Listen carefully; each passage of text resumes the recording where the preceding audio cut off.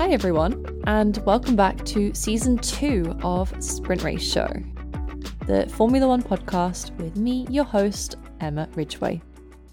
We are now in the midst of the new car reveals, but that is not why I am here now. Many weeks before my initially scheduled launch, I am here today with a very special episode for you, live from the red carpet of the 2021 Autosport Awards.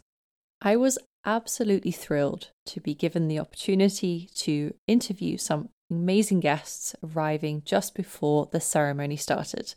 I really hope that you enjoy the conversations that I had. The people that came to talk to me, I found were incredibly gracious with their time and very humble in their answers as well. So without further ado, we start with the reigning Formula 2 champion and now Alpine reserve driver for this year, Oscar Piastri. Talents like Oscar do not come around very often, and there was a lot of anticipation that he would become the next star to move up into the senior category. Alas, when the season came to an end, all of the seats were taken. I found that there was some comparisons between Oscar and George Russell, both from their performances in the junior categories, storming through Formula 3 and Formula 2, but also in their apparent wait for the car that they want. After 3 years, George Russell now moves into the seat that he has waited so long for. So, what I asked was whether or not it comforted him, knowing that other drivers have also had to wait a long time for their dreams to be realised, but eventually get to them. Yeah, I hope so. Obviously, stepping into F1 is such a different league to anything I've raced before that, the experience really does help. Obviously, in junior categories, you're racing against sort of the same people for your whole junior career, whereas when you jump to F1, you've got people like Lewis who have been in the game for, 16 or 17 years now, which, is just, you don't have that in junior formula. So it's a step up, and I think, the young guys like George and Lando and, Charles as well, I think they've been really good examples of young guys that can be successful early on in their career. At this moment, I was very lucky because Alex Albon had just arrived right next to where I was talking to Oscar, a great example of a driver who has come back after a year out and proved that having this gap is not detrimental to a potential Formula One career.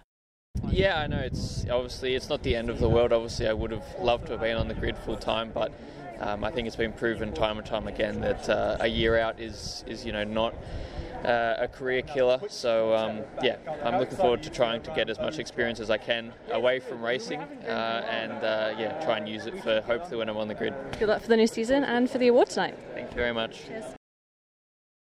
It's clear from at least what I could see, Oscar was disappointed not to have a drive this year, and rightly so. It is not unfair to think, as the champion of the junior category right below Formula One, that winning it should at least give you a very good chance of getting a Formula One seat. But as we all know, it isn't always as clear-cut as that. There are people moving up to different categories having come nearly last in a former category. Oscar deserves a chance at Formula One, but as we know from last year, deserving something does not guarantee that it will happen. But as I said, talents like Oscar do not come around very often, and I think there is a lot of attention on the fact that he didn't get a seat. That evening, he went on to win the Rookie of the Year award for the second time, and so I think he has a very bright outlook in the not-so-distant future in Formula One. I mentioned that Alex Albon had arrived and also that George Russell had taken his dream seat at Mercedes, which subsequently left an open slot at Williams. Well, it turns out that free seat went to Alex Albon. I asked him what George Russell had to say to convince him to go to Williams. I didn't need much convincing, to be honest. I think, obviously, I spoke with him a lot about during last year, seeing what the options were at Williams, because obviously I was looking for a seat. He said, there's a good chance that there will be a seat for you. That was it. I think as soon as I got a sniff of a Formula 1 seat, I was straight on it. How different is it so far in the few weeks that you've been there to Red Bull? It's been different. Just more as, it's just a different environment where I've spent a while now getting to know the team at Red Bull, and once now I'm a Williams driver. It's that kind of restart where you got to figure out, your engineers, the people that you're talking to on a daily basis. But other than that, it's still a high-performing team, and everyone works the same. It's still different. Everyone's at the very top, so the level is extremely high there. Excited about it? Very excited. Very excited. Cool. Good luck. Thank you. I am really happy to see Alex Albon back on the grid. I thought that he was a very talented driver who was very unlucky to lose out to a seat to Yuki Tsunoda last year. I thought that Alex potentially, given the experience of being in both the AlphaTauri and also in the Red Bull, probably earned that seat. Alas, he took a year out, and as we've just spoken about with Oscar Piastri, it clearly isn't always the end of a career either. I would say whether or not I thought a car suited a driver physically, like the style of the car, but we have no idea. We have no idea with these new cars, and with the Williams launching next week, I think it'll be really interesting to see how Williams fare with the new rules. It would be nice to see them back up on the podium again, but we'll have to see. All I know is that they have two decent drivers with Alex Albon and Nicholas Latifi. Not long after Alex Albon arrived, in came his former team boss, Christian Horner. Now, with a lot of focus on the engine freeze for the next 3 years, I was really interested to ask Christian about the newly announced partnership, or I guess extended partnership, with Honda that was announced just last week. Here's what he said. Yeah, look, I mean, we've got a great relationship with Honda. We've got a technology agreement with Honda that we'll be relying on particularly this year, and that gives us very much a soft landing as we become engine manufacturers with a key focus on 2026. So we know that Red Bull are building their own powertrains. We know that they're working towards being an engine manufacturer. There were lots of rumors about whether or not they would join up with maybe VW, Porsche for the engines, but these are all just rumors. But what we do know is that Red Bull have made a loud attempt to, let's say, poach a lot of the Mercedes powertrain engineers. I say poach, these engineers could have willingly left Mercedes, that is completely fair to say. But we do know that a good number of Mercedes engineers, I think 5 were reported to have left Mercedes powertrains for Red Bull. And just 2 weeks ago, both teams sent out a joint tweet explaining that they had come to an agreement about Ben Hodgkinson joining Red Bull. Ben Hodgkinson was, of course, a Mercedes engineer on the engine side and had worked for Mercedes for 20 years. So it will be really interesting to see, firstly, how good the Honda powertrain is this year, but also when we can unfreeze the engines in 2026. Red Bull are clearly putting a lot of their eggs in that basket, as well as working on the engine that they currently have. What about Checo Perez? Well, we know that he was key in helping Max Verstappen win the World Championship last year. I asked Christian Horner what Checo's chances were of remaining at Red Bull beyond this season. Really, that's in his hands. If he keeps driving like he did last year, then there's no end point. That's decided. So we're looking forward to this season, and Checo's been training hard, so I think he's in good shape. Thank you. Thank you. It was a great chat. I was very grateful to get some of his time. As you can imagine, there were a lot of people there who wanted to talk to him. Speaking of the new rules, we know that the engines will be freezed for the next 3 years. As Christian Horner said, there is a huge amount of work that people are putting into not only the engine with the same specifications for the next 3 years, but also beyond that as well. There are, of course, a huge number of rule changes coming in this year. I spoke to former Formula One driver and host of Sky Sports F1 and Fifth Gear, Karun Chandok, what he thought about the new rules. and who might have the edge going into the new season.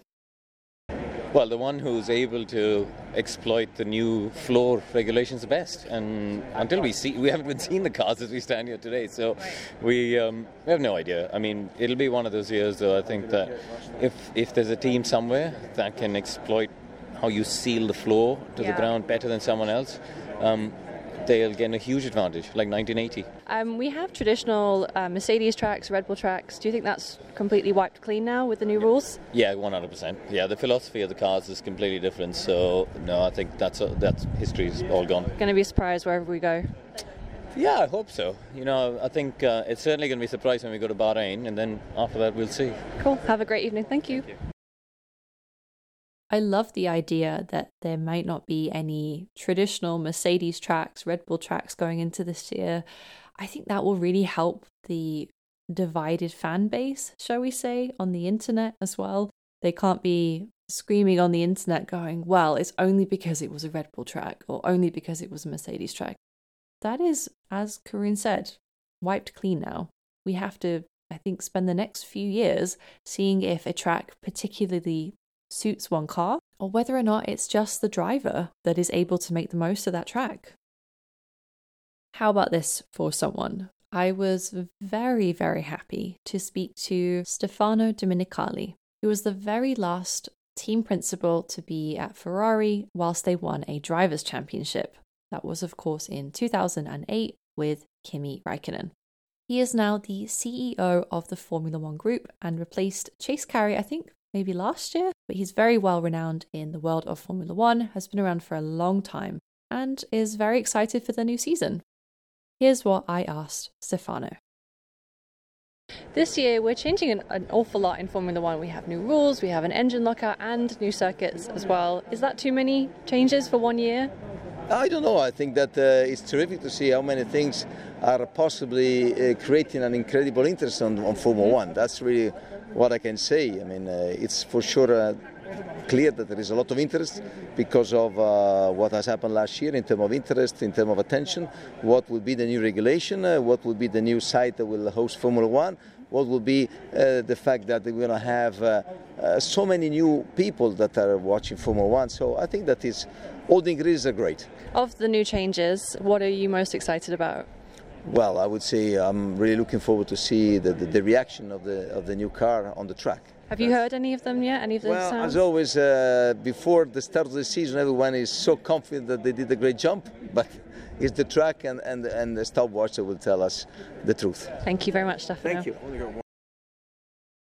Stefano is right. It will be the stopwatch that tells us who has made the best car. I mean, I've not had this level of anticipation for who could be good and not good for, well, nearly a decade, right? Since the start of this era.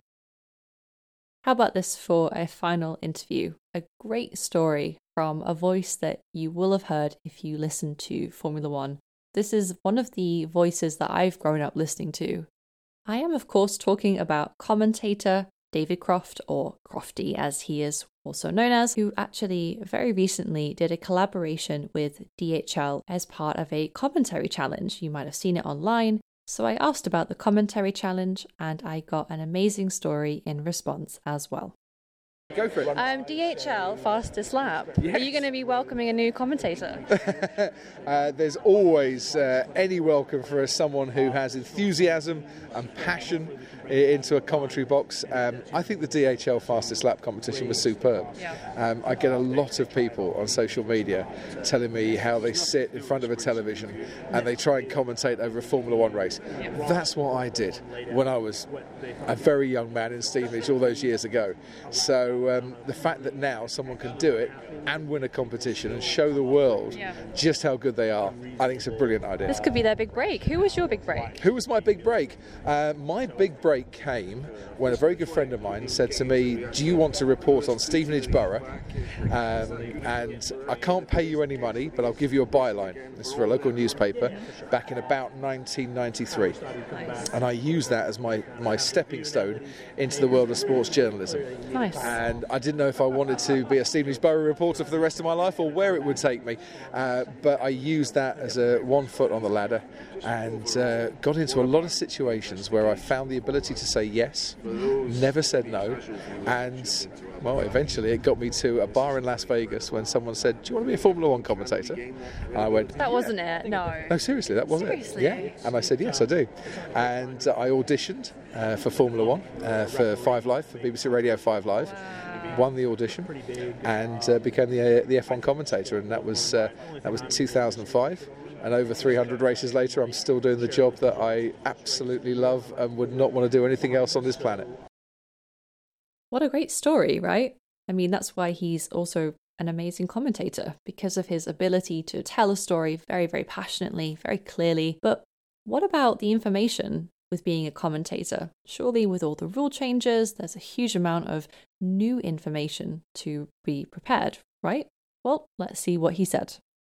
Final question: do you, with the new rules coming in, do you have to do like a lot of research? Do you have to do a bit of figuring out things before you go into that first race? Before you have to commentate over, you know, an engine lockout for 3 years or a new floor design? Yes, and yes. I wasn't very good at revising at school, but I've put my revision tactics to very good use ever since. When the word calls for it, this is the moment, right? Yeah, listen, you prepare to fail to prepare. You prepare to fail, and I do as much research now as I ever did when I first started, because you never know enough. Looking forward to hearing it. I'm going to hear what Christian Horner's got to say. Aren't we all? Because he knows what's going on, because he's actually got an engine and he's got a car, so he knows what's happening. He's not going to share much though. I bet he will. Yeah. Some amazing insight there from a very well-respected Formula One commentator. It's very rare that we actually get a chance to speak to those types of people. We know that we get the chance to speak to Formula One drivers, to team bosses, but a lot of the personnel that do the hosting for us, that ask the questions for us, the Autosport Awards is a great chance for them to talk about what they think, the work that they've got to do to get ready for this season, especially in a year like this where we have a huge number of changes coming in. I mentioned it to Stefano. We have not only new rules, we have an engine freeze, and we have new tracks, and we're potentially going back to circuits that we haven't been to in many years. I think in terms of being a Formula One fan this year, it's very exciting, but I think at times it will be just a little bit overwhelming. I won't use this episode to talk about my overriding feeling going into the new season. We still have all of the cars to be launched first, and I'm really keen to see what they've come up with, although I don't think we're going to see the full extent of the aerodynamic design until at least testing in Barcelona, maybe even Bahrain, and then probably as close to the grid as possible. But in regards to the Autosport Awards, I am extremely grateful to the organisers for allowing me to interview a lot of these amazing people. So I really hope you enjoyed the questions that I asked, and more importantly, the answers that everybody gave. I'm really grateful to everyone that came to speak to me, to give their time and answer my questions. If you want to find me on social media, I am at Sprint Race Show across the board. You will also find the motorsport blog on sprintrace.show. That is the new website name. I will be back once testing has completed in Barcelona, once all the cars have been launched and we have a decent idea of who might be a little bit competitive this year. So until next time, thank you very much for tuning in.